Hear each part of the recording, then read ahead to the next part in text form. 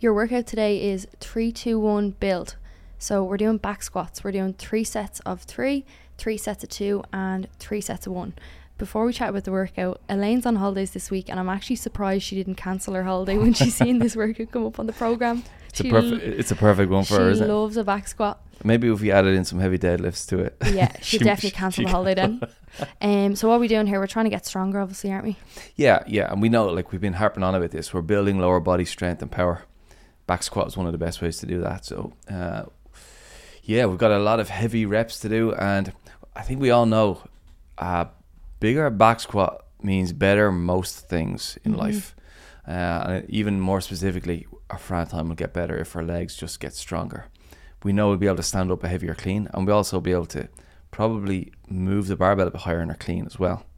And it's going to really help, like, across really all areas. So can't beat a back squat. Yeah. Why are we not front squatting for the clean specifically? Is the back squat just heavier, isn't it? Yeah, we can just move more weight with the back squat. And you think about, that's good for the legs in one way, and then it's also for the whole system. Like, you think about the trunk has to support more weight. The nervous system has to get used to having more weight on it. So the whole system just gets stronger because it's just a bigger load overall.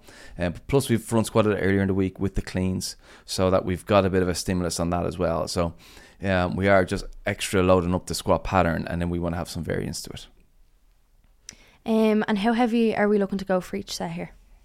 Yeah, so we want to go heavy from the start, right? And we talked about this right before recording. Like, one of the challenges is people have a temptation to just start a bit lighter, right? Yeah. So when you're going to a session like this, so do you want to give us an insight? Like, what are you thinking for your first set of 3? How do you know you're going to, like, get the stimulus?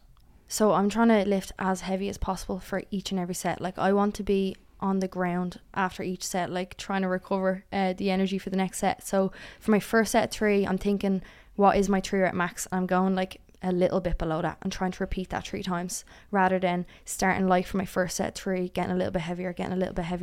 Then for the sets of 2, I'd like to be getting as heavy as possible for them as well. So let's talk about 3 rep max. So your 3 rep max is, you have a number for that in your head. Yeah. Like, how much lighter? Like a kilo. Oh, like a kilo or 2. Maybe like 2-3 kilos lighter. Yeah, so it's really close. Yeah. It's not like 10 kilos less or 15 kilos less. Yeah. No. Yeah, and I think that is the mindset. It's like, what's my absolute best capacity? Can I be just below it so that I can do multiple sets with it? But the closer we can get to it, the better. And then you think of the same with your 2 rep max. Yeah.